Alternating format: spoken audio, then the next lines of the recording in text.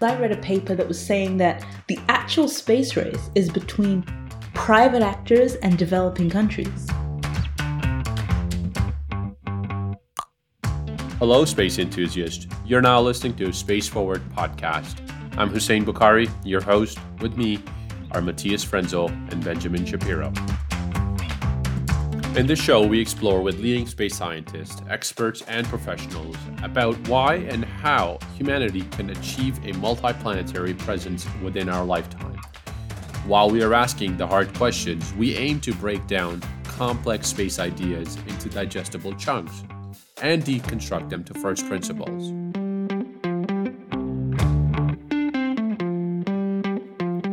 Today, we'll focus on the current status of space governance, space ethics, and trying to find the underlying dynamics and identifying the critical building blocks of a successful 21st century space law canon.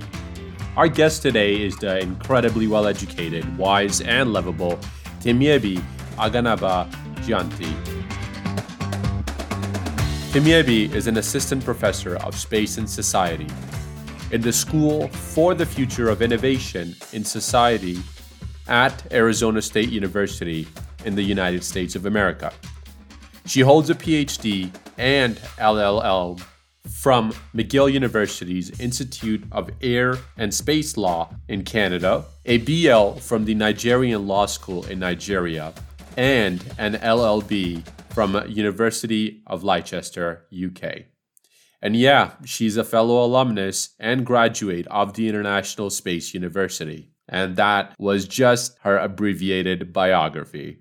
Our conversation here is on the topic of space governance, space law, and you have described yourself as a British-born of Nigerian heritage, Canadian by choice, and now live in U.S., and by the sense of the word, a true citizen of the world. You're a professor of space and society in the School of Innovation in Society at Arizona State University, and alumni from the International Space University. You worked at the Nigerian Space Agency, served at the SGAC, Space Generation Advisory Council, supporting the UN program on space application, and many, many other advisory boards, focusing on space, gender inequality, and holding a total of 5 degrees, and have been a TED speaker, and you're writing a book. What an incredible resume. What drives you? Why are you doing what you're doing, and where is all this energy coming from? That's a great question. Thank you so much for that kind introduction. And 2 things drive me. I was a poor student at undergrad. And it's really funny that they say sometimes that your failures are actually the things that set you up, because I ended up not doing that well in my undergrad, and I just felt like such a failure, and I've been making up for it ever since. So I thank God for that failure, because it really drove me. And then secondly, I had a 2-month-old son that passed away while I was doing my PhD thesis.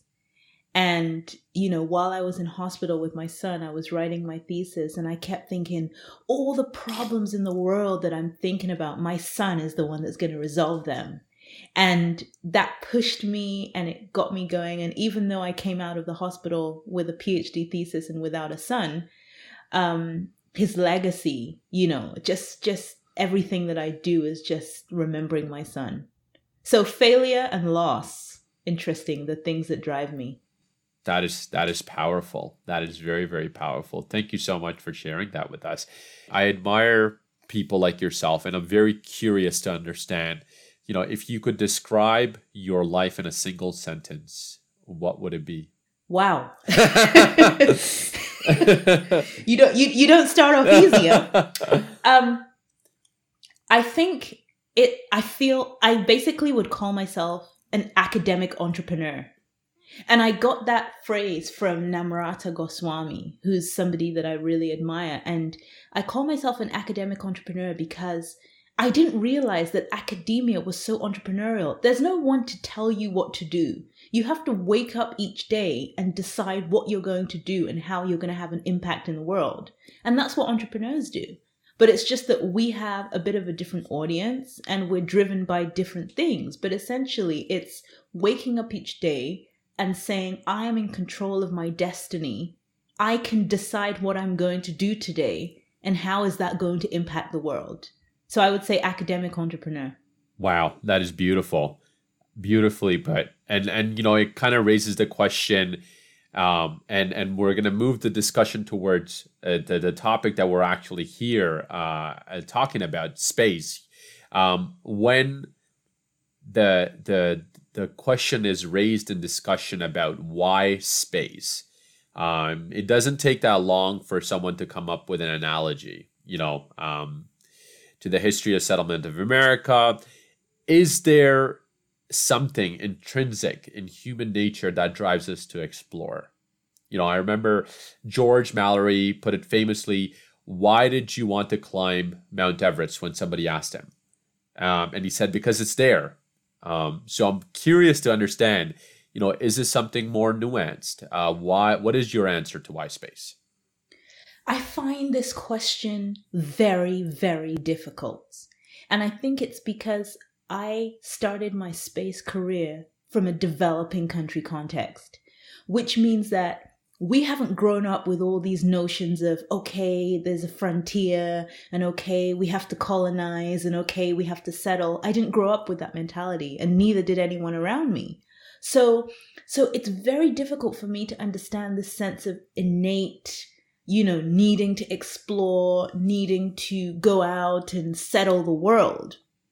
But what does drive me with respect to that is because I know and believe there are people who do feel that way, I kind of have to make sure that I protect everyone else from those innovators.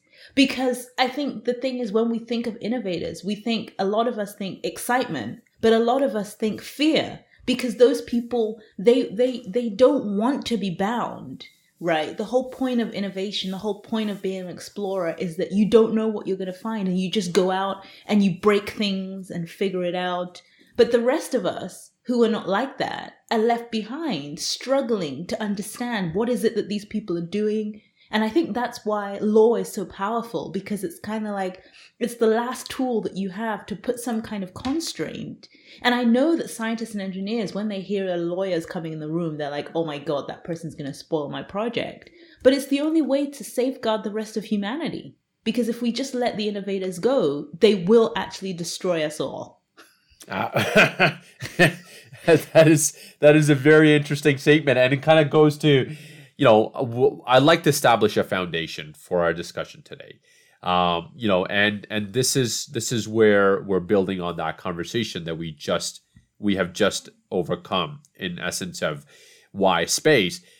Explain to us briefly, elaborating on the discrete laws and their terrestrial analogs, which might apply to Earth's orbit, to International Space Station, empty space itself, and foreign celestial bodies like Moon, Mars, asteroids, comets, that we are eventually going to explore and go beyond to. Right. So it's really interesting that my PhD is in space law. My master's at ISU, International Space University, focused on space policy. And I now call myself a space governance expert. So what do all these terminologies mean? And I think we use them all interchangeably, but they speak to different audiences and they speak to different processes. So we all think we understand what is law. So law is basically the codification of rules and norms and everything into something that is binding and something that is enforceable, right? Either by the courts or by the police or enforceable by someone. That's what we understand as law.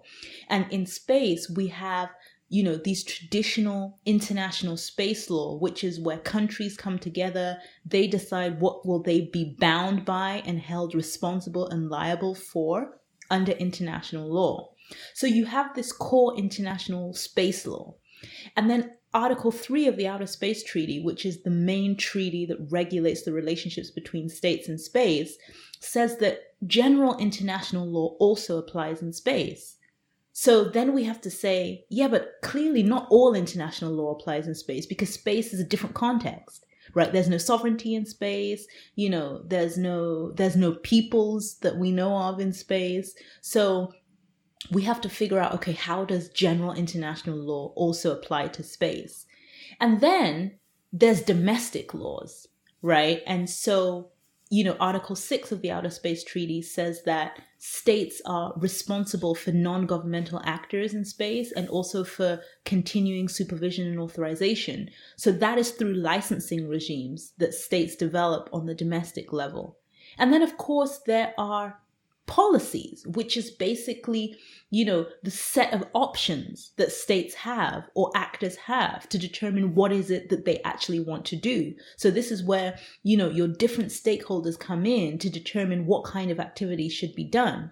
And then the last level is basically your non-state actors. So your advocacy groups, your coalitions, how do they come up with non-binding codes and standards that we can now use? So this is the framework. And I personally call this governance because I think that all these are part of a system that interact, and stakeholders interact and interrelate between all these different subsystems of the governance system.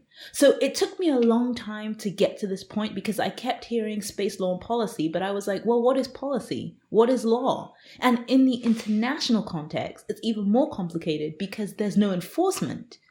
So some people would say, is international law even really law? Is it more just politics? So space governance is very interdisciplinary because you have these sociological aspects you have to think about, the policy aspects, as well as the legal aspects. So that's the landscape in which I think about the regulation of activities, the regulation of actors, and how they all collaborate and work together to achieve stated outcomes.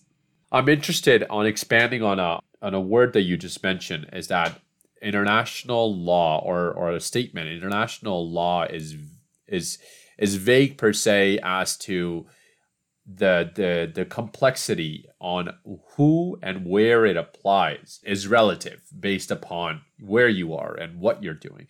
In the case of space, which law or which per se, which framework could apply to somebody that if in a future reference, a crime is committed on board the International Space Station, a spacecraft of the moon, because currently, geopolitics, each and every single nation has their own version. So what do you think from the governance structure that we just talked about? Where does that fill in? Where do those gaps can be filled? Right. So Article 8 of the Outer Space Treaty says that the state of registry, that is the state that registers either a space object or people, retains jurisdiction and control over that space object and over its personnel. So that means through registration, the state can exert its rules and its laws. But of course, registration, as we know, well, maybe people don't know, registration has to be done as soon as practicable, which means that it may not be practicable for a state to register, which is why we know that we don't know completely what's in space. But I think, essentially what that means is that even though people think that maybe we can have new rules in space, the state will never give up its sovereignty. So it will always want to connect back to the state. And that's why when Elon Musk, did the Starlink terms of service that said that Mars is a different environment and Earth laws won't apply, is not really considering the fact that, well, he's registered in the United States. He has to get a launch license from the United States. And that means US law is going to apply to his rockets and is going to apply to his, his habitats. And so, from a context of knowing that the sovereignty of the state cannot be sort of misdeemed in this manner, it is the primary objective of every state to ensure that their laws are withheld or claimed to as per any execution of activity. I'm very curious to understand as to where do the rest of the stakeholders come into play, right. Right? Like, for example, there are so many international legal initiatives that happen on a week to week, on a month to month basis. Who are these players? You've mentioned a couple of them, and who is the most influential here? Who has the largest body of power? And this is, again, why we talk about moving from law to international law to international governance. Because international law only applies to states and in some contexts, increasingly to individuals, but not to non-state actors. And we're seeing, the interagency group on space debris, for instance, the IADC came up with the space debris mitigation guidelines that people are now adopting. And you have, powerful non-profit organizations like, say, the Secure World Foundation, who do a lot of work at bringing different actors together. You have CONFERS, which is talking about, space traffic management and all these different actors. And they're all becoming a lot more powerful because they can lobby the state. So, for instance, all this work that we've heard of with the Space Launch Competitiveness Act of 2015 in the US, which basically made space mining legal, that basically came about because of lobbying from the companies who wanted to exploit space. And so if these companies and actors are becoming more and more sophisticated, they know the channels in which they can go through to get their rights upheld. And so now, and even youth groups, Space Generation Advisory Council, we know how powerful this SGAC is because they have their tentacles everywhere. And so as people are figuring out how to coalesce, how to organize themselves into coalitions and into groups, we're seeing now that the state ends up having a responsibility to make sure that they have consulted with this wide range of people. And particularly because Article 6 says that the state is internationally responsible for the activities of all these people, they have to listen to them. And that is unique in international law because in international law, states are not usually directly attributable for the activities of their non-state actors. But in space, they are directly attributable. So even if they have no fault, so long as you can attach a nationality to a space activity, that country will be internationally responsible. You put it beautifully. The complexity of these relationships creates a landscape that we haven't seen before, right? We haven't experienced before. So it begs the question, who's really in power? Who has the most political capital to be able to exert a leverage as per, there was a video that I was watching by a Princeton professor, Stephen Kotkin, and he stated, who has the most leverage, who is able to exert more leverage on the international landscape and the astropolitics landscape and the governance landscape in this spectrum. What do you think? Right. And so it's interesting because I read a paper that was saying that the actual space race is between private actors and developing countries. Because the state, the strong states, are now using their private actors to act as proxy.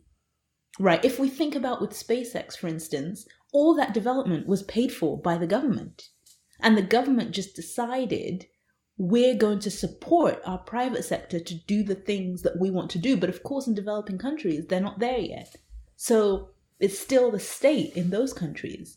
So now, a company like SpaceX has the power of a state in another country. Would you say that space is a way for emerging countries to stand up and to gain ground and to catch up to the previously known as governments who have been established in space now? Well, it's really difficult because these private actors want to hide behind the fact that they're not mentioned in the laws.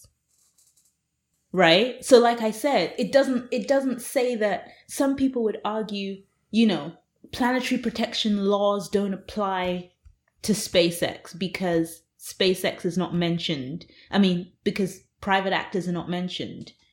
whereby these other countries who are not acting through private actors have all this state responsibility on top of their heads, and they can't hide behind anything.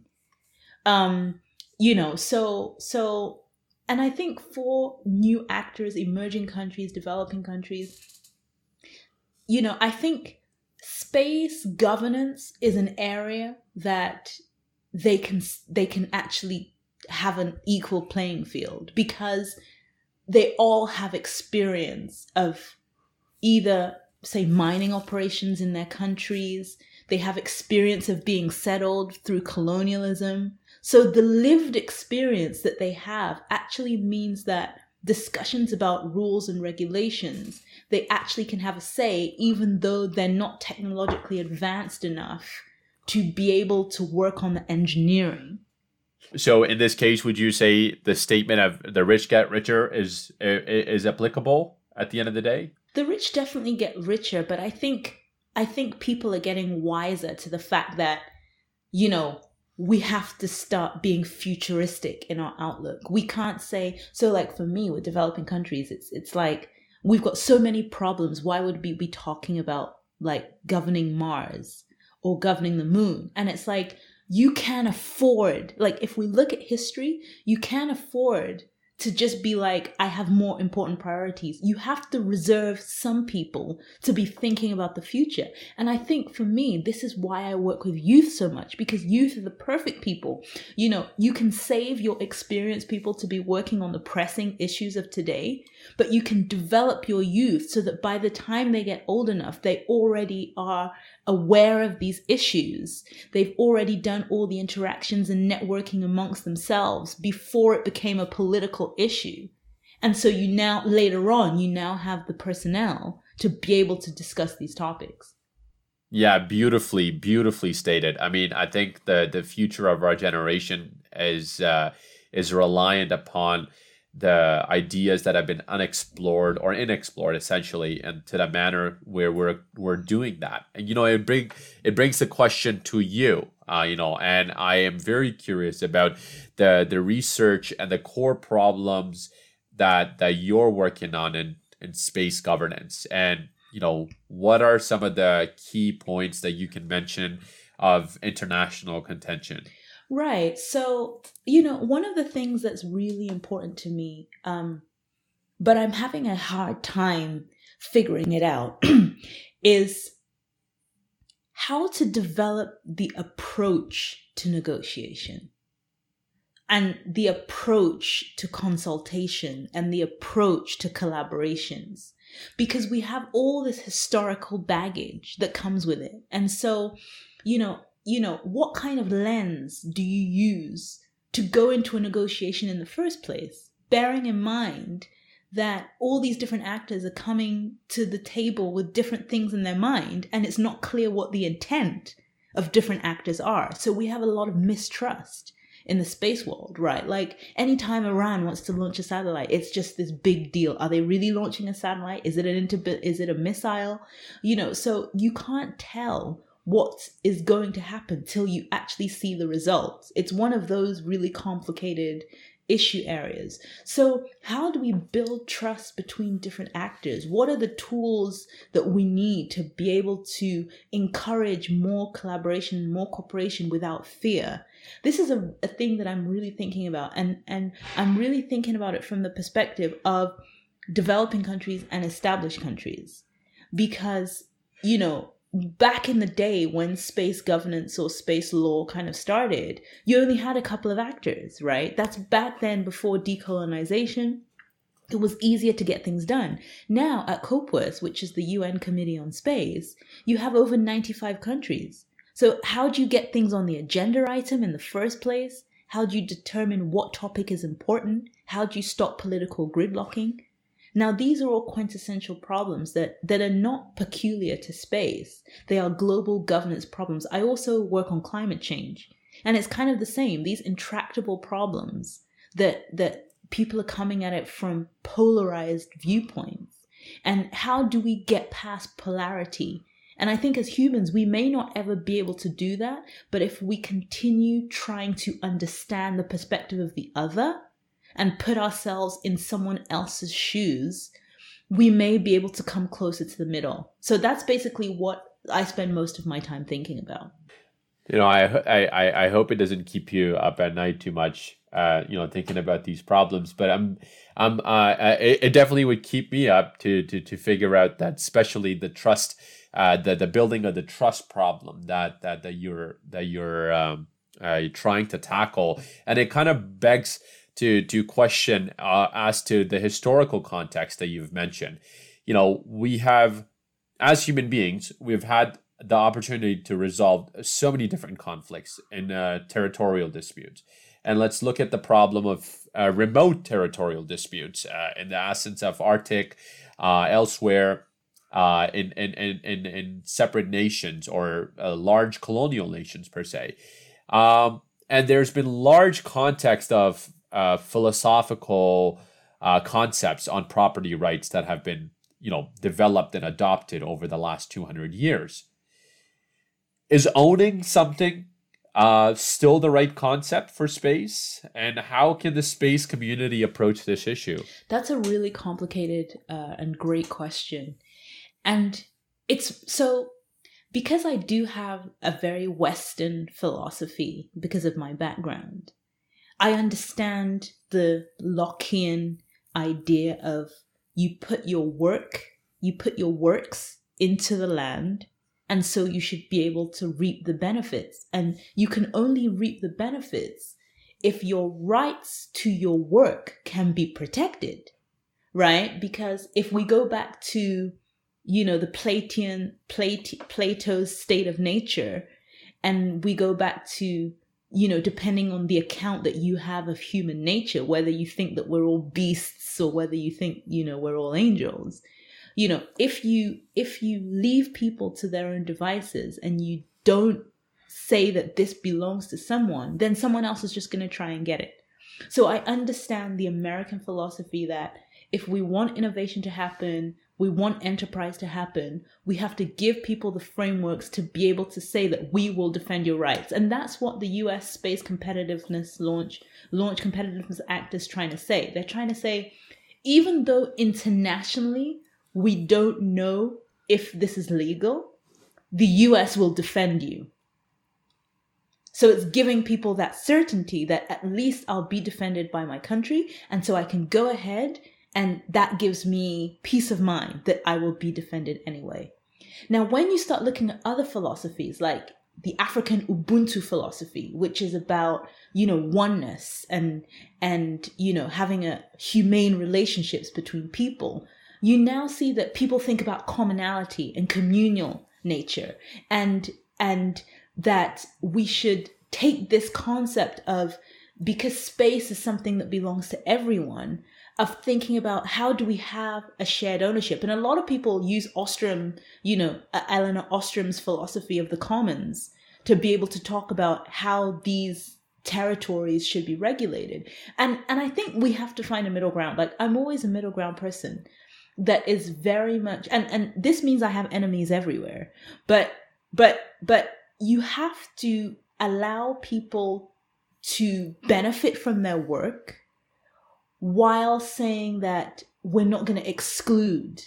And this is going to require a mind shift for people because they don't trust each other. And I think if you did have trust for another, and if you had fair and equitable allocations, you wouldn't be trying to fight each other. But the problem that we have in space is that even though space is vast, there is scarcity because the resources are limited.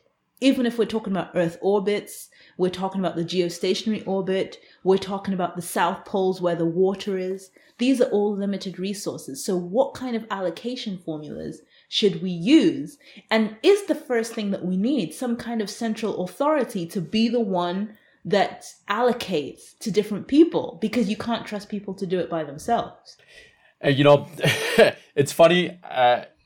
That sounds very ISU of you, especially coming from the middle ground perspective, and to be able to look at everybody and to establish a basis for space, a basis for space cooperation, essentially. And, it begs the question that have we learned from the sins of our past of colonialization and the context that we will be able to continue this journey forward and prevent similar mistakes of happening in the future? We haven't learned. Last night, I was listening to a conference about the Native American treaties in Canada. So the treaties that was signed between the colonists and the Native Americans. And, they are, okay, I'm going to say some controversial things. I have this conversation with my dad, and we talk about, are the Native Americans hanging on too much to their history? In the sense that society doesn't work in the way that it used to work, where people can be nomadic and they can live off the land, and so if society is moving away from that, why are you holding on to these concepts that you're not getting development in? Why are you holding on to these concepts? And then you realize when you hear them talk, those treaties that were signed, if they don't hang on to their old traditional practices, they will get exterminated. They will lose everything. And so the fact that they're still fighting for their lives, and with all this that we know, these people still feel like they're fighting for their lives. Even with everything that's happened, even with all the awareness, even with all the dialogue and reconciliation, etc.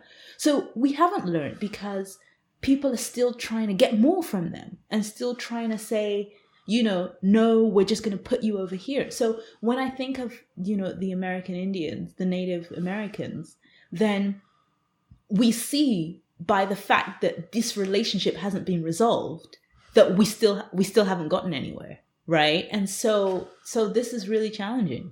I can attest to the fact that haven't had the opportunity and the gratitude to work with Native Canadians per se, and the establishment of the first university in Canada that is dedicated to First Nations. It's a step in a positive direction. However, as you said, the respectful essence of hanging on by a thread per se, but do you think it's necessary? Because people as we know in the Western society are born without heritage, especially from the last over the last 100 years or so, because of the number of migrations that have taken place.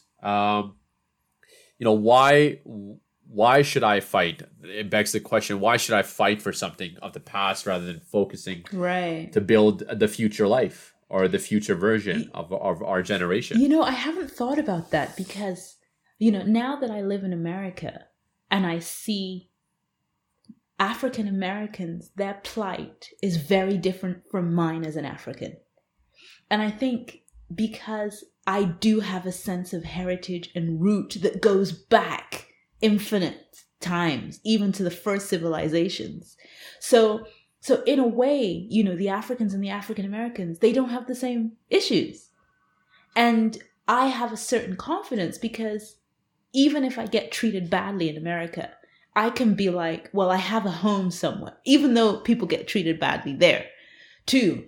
But you have this sense of you have somewhere that you belong to versus, say, the African American who this is their home and they are mistreated and they don't have a sense of belonging. And that's why so many of them are trying to, there's that movement to go back to Africa. But, but they would still feel a bit of a difficulty belonging, even if they went back to Africa, right? Because of everything that's happened. So you make a really powerful point that people are losing this concept of heritage. And I think in a way that's why, projects like Mars One, where people were like, I'm ready to go to Mars. I mean, if you have a sense of heritage and if you have a sense of, belonging to somewhere, it's really hard to say, I'm going to pack up and leave everything and go to a hostile environment where I'm sure to die, and so I think that this new breed of people who are really interested in settlement, who are really interested in, moving us forward, we have to balance that with what does it mean to have a connection to somewhere. And that's what we can learn from the Native Canadians and Americans, that having that connection to where you are, to who your people are, to the land, to the environment. And maybe we can create a universal cosmological feeling, which might unite us all, because we all have the sense of ownership of Earth. So I think we can really learn lessons from these non-traditional actors, from history, from heritage, to move us forward into, when we create new settlements, to have that feeling of oneness. So what do you think about the idea of the pale blue dot? Do you think that philosophy of universal oneness, in essence of, that we are the only species, and in order for us to thrive as the only species, or only known species per se, I don't want to get my astronomer friends angry.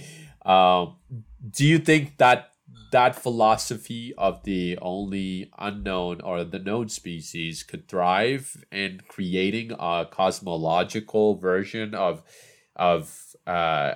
cohesive bonds together for humanity?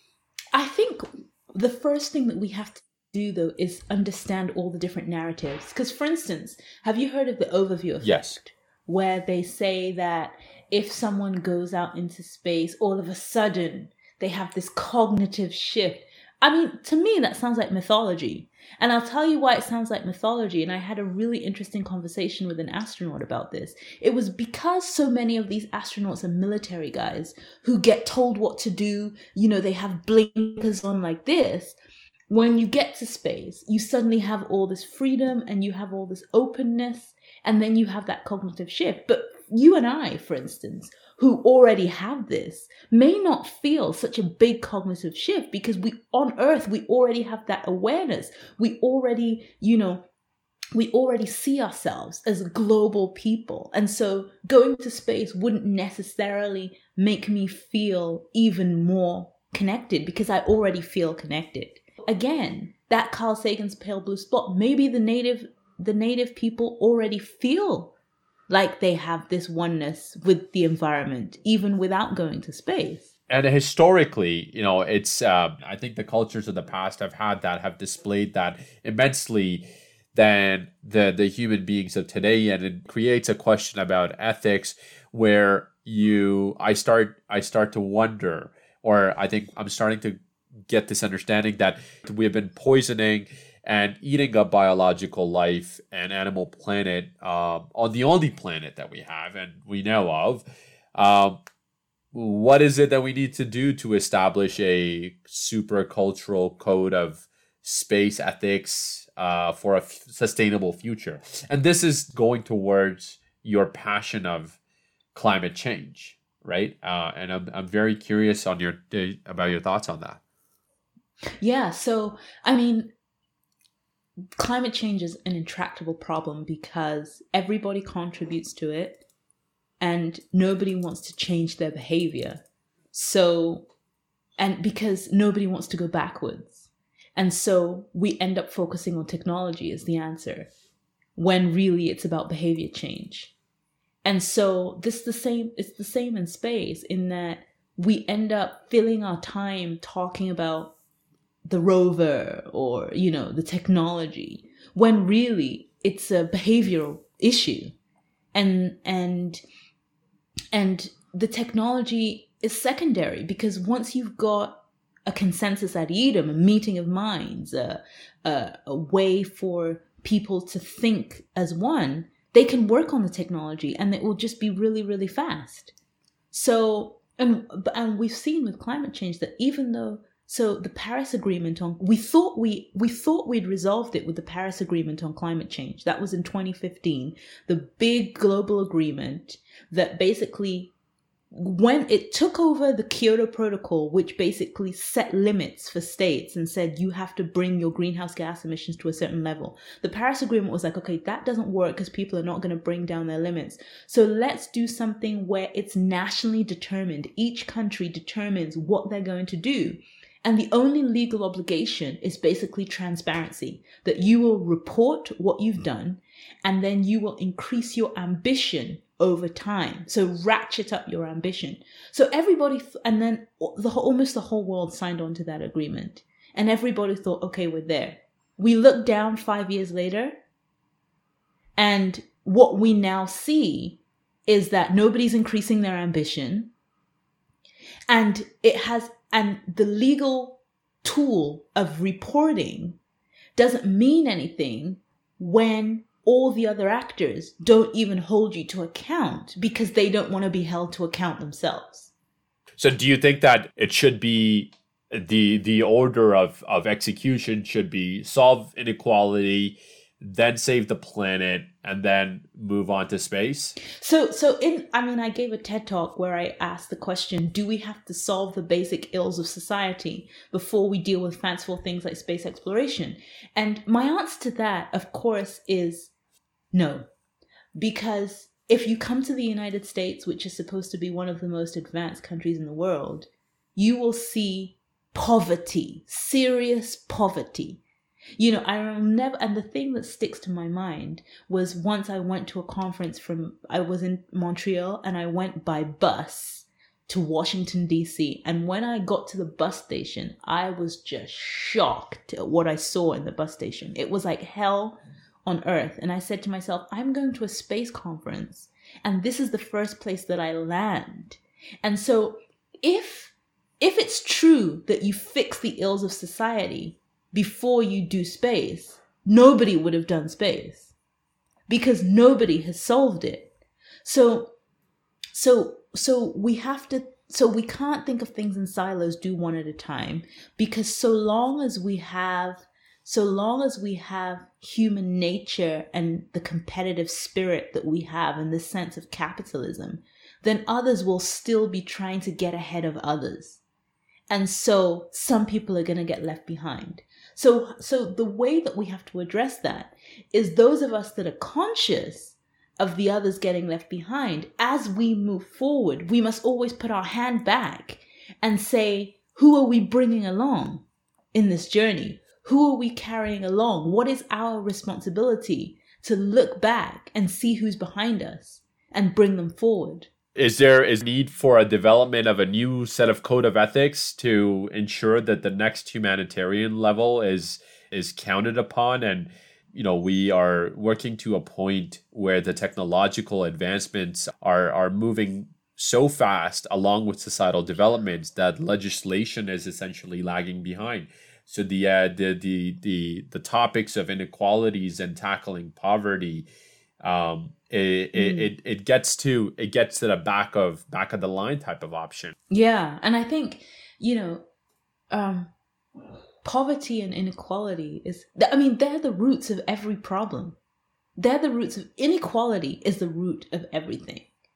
And so, but I'm a Christian, and so if we go back to biblical times, if we go back to these great works of our religion, we see that, ever since Adam and Eve and us being able to know the difference between right and wrong, we've always had that sense of inequality. And the question now becomes, taking a religious lens, how do we answer the why? And we can't answer the why, which is why we have faith anyway, because we know that there's no answer to that.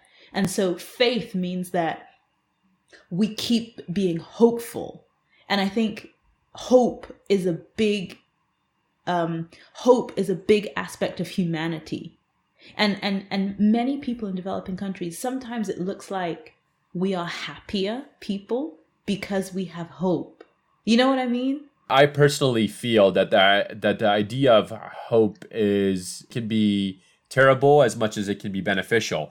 But I'm curious to understand the next level of of ensuring that the inequality continues to decrease over time.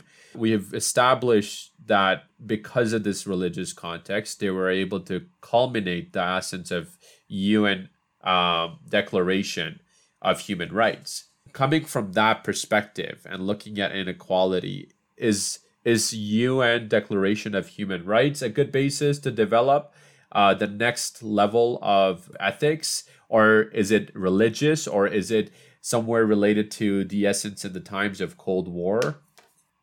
Yeah, so you've got people who are now, doing like Michelle Hanlon, who are now doing research about applying human rights principles, to space. But human rights, can be critiqued a lot, right? Because, whose version of humanity, whose version, who decides what is a right? And there are all kinds of rights that people talk about, the right, and these are also cultural, right? Once upon a time, we would never have thought that you had a right to say that you're not a specific gender. That wouldn't have even, crossed our minds. So we understand that the concept of rights is something that evolves.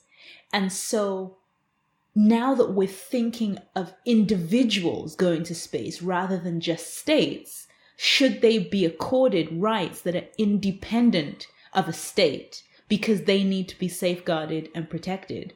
And so but the problem we have is, again, because we're not all in the same starting point as to what is a right, and then being able to balance and allocate resources. For instance, I know people are talking about the right to breathable air, right, in space, because, oxygen is not free, and someone is going to have the power to determine who can breathe. So that should be a human right for anyone that goes into space, that it's not based on how powerful you are or how much money you have to be able to breathe. Everyone should be able to breathe. So having to come up with what are these universal principles. And I think when they came up with that back in the day, I think they focused on political rights. They focused on, a set number of rights. And I think that's what we would have to start with. We would start with the rights that are based on your right to live, right? And then as we're thinking about what makes the quality of life, you now get more and more nuanced about what you're trying to protect, and it evolves over time. Because I think the first people that go to Mars or that go to the moon are not going to be expecting their quality of life to be great, right? Because the quality of life, it's going to take a long time to connect back to Earth. There's not going to be all the equipment. So you can't expect that their quality of life is going to be like fantastic. But over time, you would expect that it evolves. So being able to ensure that evolutionary concept, that things don't get crystallized such that you can't evolve things over time, is going to be the tool that we need to figure out. Because the thing about law that sucks, it's a good thing. We have this precedent. What was done in the past should be done in the future. That's the way law works. And that can be good because it's certainty. This is what's going to happen with my set of facts. But it can suck because it's like, yeah, but things have changed and you're still making me stuck on what happened in the past. So I think that's what we need for space, some kind of mechanism that evolution can be, that it can be considered adequately. You mentioned a key phrase here that I like to get our audience who don't know learned upon, the universal principles. Can you possibly elaborate on what are these universal principles when it comes down to it? Well, there's natural law, right? So we do, as human beings, even though we don't like to admit it, we do have these natural laws that we know there's some kind of right or wrong. We know, for instance, that if there's a child there that has done nothing wrong, we know that they shouldn't take the brunt of someone else's wrong because they're innocent. So natural law would be like, just don't get children involved in war, or like don't give them weapons, or don't make them fight, things like that. So these are universal kind of principles, but the problem is that even though we know these innate things that are universal, that apply to everyone, because some people are trying to get ahead, and they will recognize that others have this moral sensibility, they can use that to advance themselves. So for instance, I think back in the day, children could be slaves. And so, some people would say, so there isn't actually an innate or natural thing that says you shouldn't harm a child, because back in the day we could. And so I think that it's very difficult, even though most of us have a sensibility about what is a natural law. I think others can use that against you, In this case of looking at the universality, I wonder how will we be able to create more progress moving forward to establish new universal principles or for space per se, and do we need new principles for a successful future in space? So it's a really great question about when newness and novelty leads to progress, because some people, like my dad would say, there's actually nothing new under the sun. Like when it comes to humanity, everything has been done, everything has been seen. And so those who sometimes propose the new actually don't have a good sense of history, right? And so this is why interdisciplinary, transdisciplinarity is so important, because we all need to use different lenses to understand where have we been before, to figure out where we're going. And if we have the toolbox from the past that we can use, that's going to be good, because like we already said, the good thing about precedent is that people know what to expect. So the first thing we have to do is look at our past and say, okay, we're always saying that the past was so bad, but actually what in the past do we have that we can utilize? And then once we've recognized what we have in the past, we now look to our present and we now say, but guess what? People say that the past was so bad, but our present, this is the best times we've ever had. We're living in a heyday right now. We don't have world wars. Poverty is actually reduced. So we look at the past to say, what have we done? We look at the present to say, things are not that bad. And then we mix those two together and say, but what do we want to make better in the future? Learning from our past and recognizing that things are getting better every day. So you're saying that take the positives of the past, add it to the positives of the present, and then create the future instead of... Yeah, exactly. And I think, but where we see people don't move forward is because there's no recognition of their past hurts. So while I'm proposing that we focus on the positive and take all the good points, I recognize that no one, because of our psychology, no one is going to move forward unless people stand up and say, okay, but I recognize where I hurt you. So, and this is what Truth and Consideration committees are all about. You need to stand up and acknowledge where you went wrong before anybody is going to be able to move forward. This has been a fantastic discussion on the scope of ethics, and looking at from all lenses. And I'd like to shift the conversation a little bit and go towards more on the international level of affairs as per happening.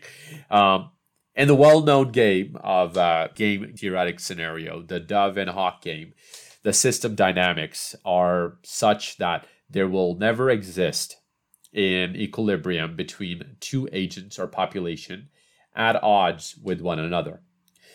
Their interactions over time can be modeled much like a swing of a pendulum, serving as an analogy of the constant struggle between the good and the bad. Are we on a collision course for a clash of governmental systems in space? For example, democracies versus authoritarian systems, sanctions. What will sanctions look like in space? Should parties stop trading with another or increase trading at all costs? Humanity of tax for companies who want to do business in space, and for those who are not following the humanitarian standards. But I'm very curious as to where you first go. Will this lead to an extraterritorial law of space nations? So the one thing that we have to remember is that we started off bipolar. We started off with two different systems, right? The Cold War and the Soviet Union system and the US system. So that's nothing new. Now we're just saying it's China and the US. But we've always been in that. And so space has always lived in this world of utopia, of like, maybe we can use space as a canvas for the human imagination to think differently, while the reality is we were living in this very bipolar world. And so basically nothing has changed. Nothing has changed. The distinction now is just that there are less bystanders. So back in the day, when the Outer Space Treaty was negotiated and the USSR and the US were coming up with all the terms, the rest of the countries were just kind of sitting around like, I have no idea what you're talking about. Today, those countries are saying, I want a piece of the action too. So this diversification, and this is why today we're always talking about diversity and inclusion and equity. And we're always saying that, but I focus on equity, inclusion, and diversity in that order. Because I'm like, because I think if you focus on diversity without putting the systems in place, you don't get anywhere. So you have to focus as a core that you have equity, so you know how to treat people. And then you start being inclusive. And then you can focus on bringing everyone and having a diverse environment.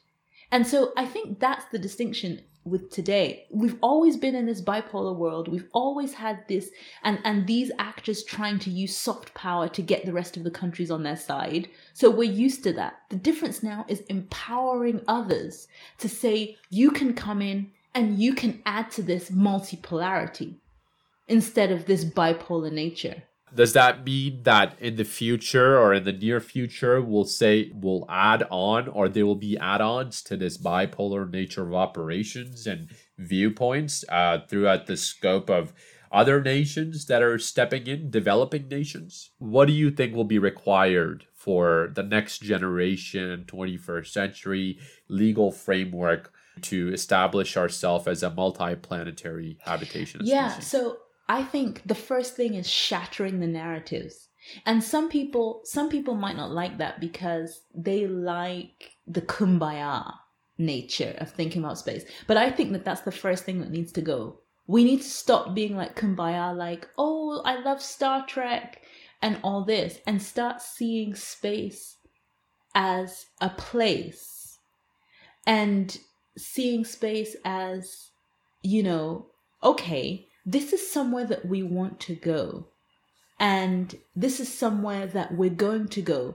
And because we're human beings, we're going to take our nature with us. So let's have a more realist lens rather than a kumbaya, like everything is going to be okay lens. Let's have a realist lens about what it is that we're going to do and how and what kind of challenges we're going to have. But if you socialize children to understand that there is a future out there and there are things that can be done, and it is interesting because it advances the human endeavor, but you don't feed them lies. So for instance, when I see all these kids walking around with like NASA t-shirts and NASA stuff, and you see that, they don't know how much military is involved, and they're just like, yeah, NASA's cool. It's like, what's cool about NASA?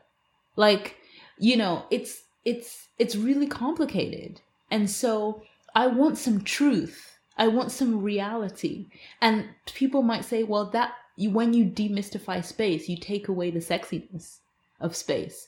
But I think by demystifying space and working on truth and transparency and conciliation, then we see space as a place that we can go to and do different activities just like anywhere else. It's been like that for a lot of us who have been sort of engulfed in this cultural shift that was created back in the Apollo era.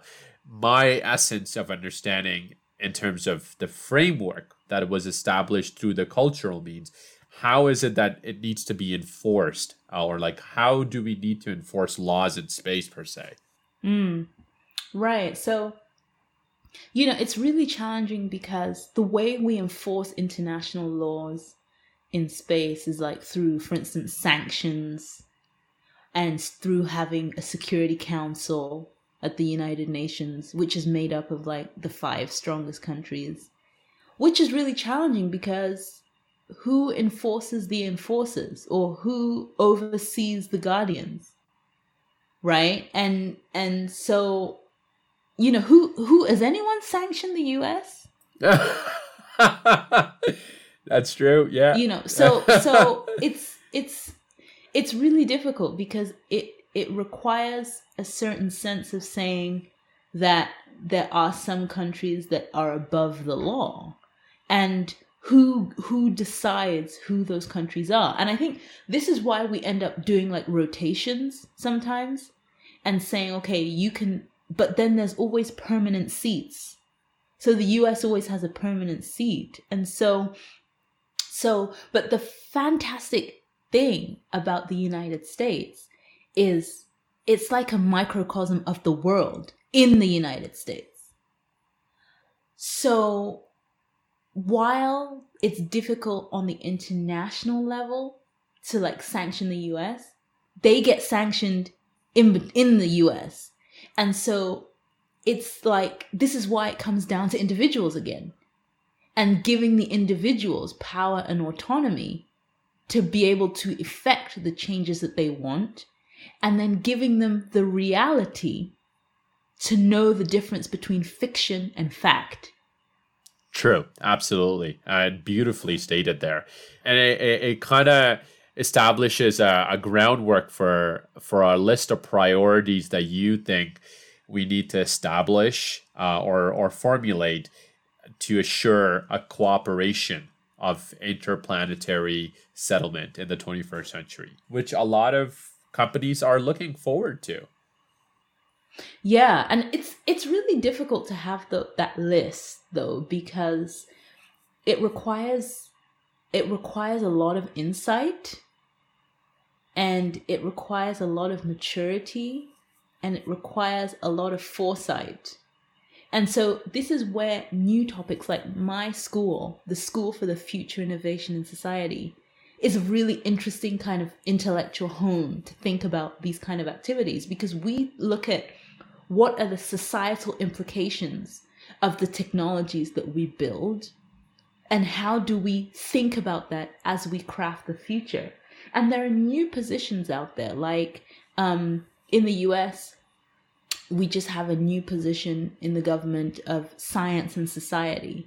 And my job title is space and society. And so, really thinking all those things that you never thought had a sociological bent to them. It really matters today because you have to consider all the different factions of society. And this is where all those topics that we never thought, who would have thought sociology was an important topic? It's just like, most of us are just like, I don't even know what that is, right? But understanding who people are, what they bring to the table is increasingly important. So at my school, we have like something like 50 professors from 40 disciplines.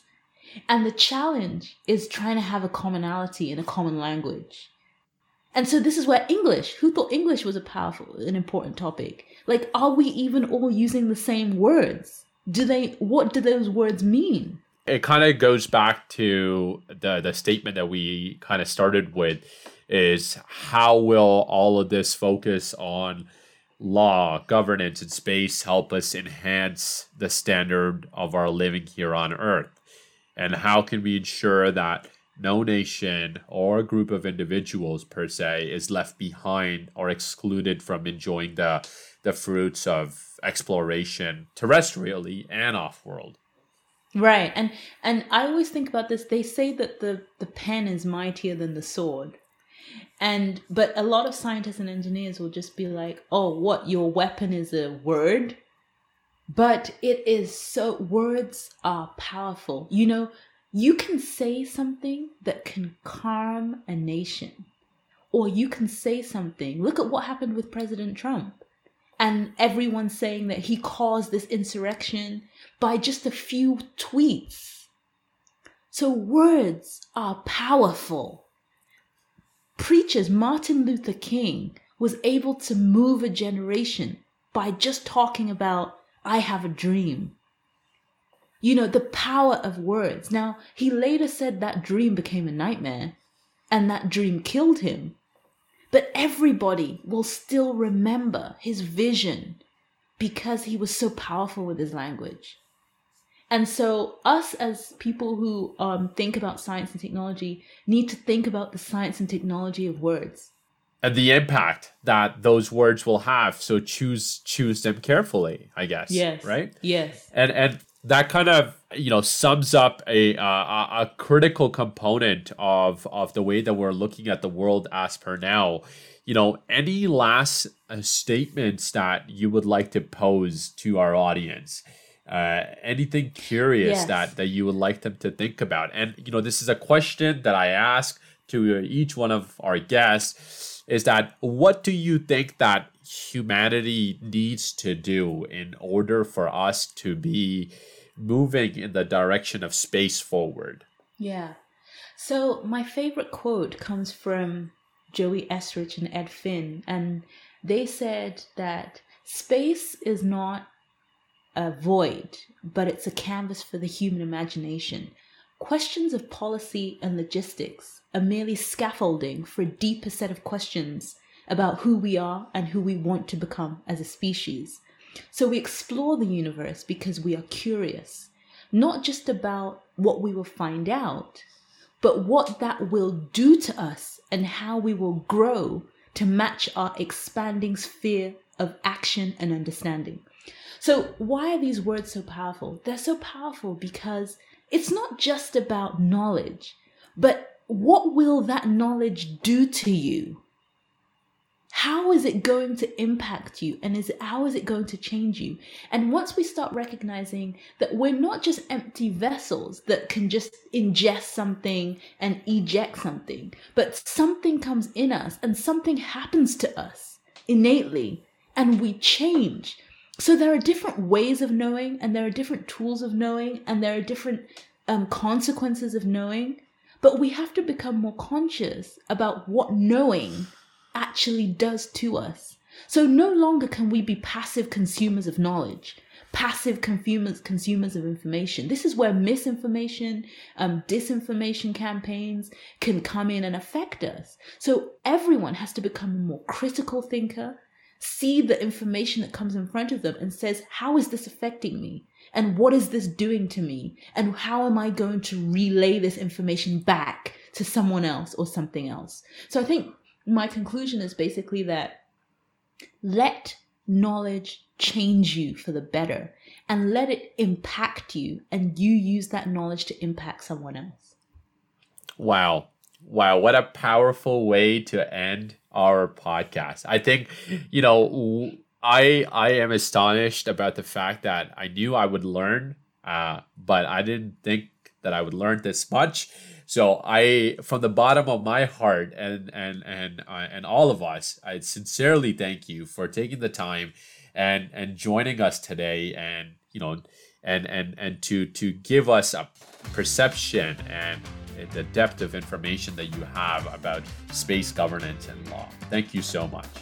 And I am sure that in the future, when we have the tough questions, we will have you back. All right, cheers. Thank you so much.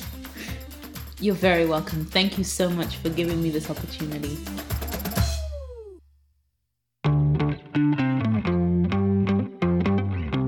Thanks for listening to this episode. Stay tuned for more topics we have in store for you.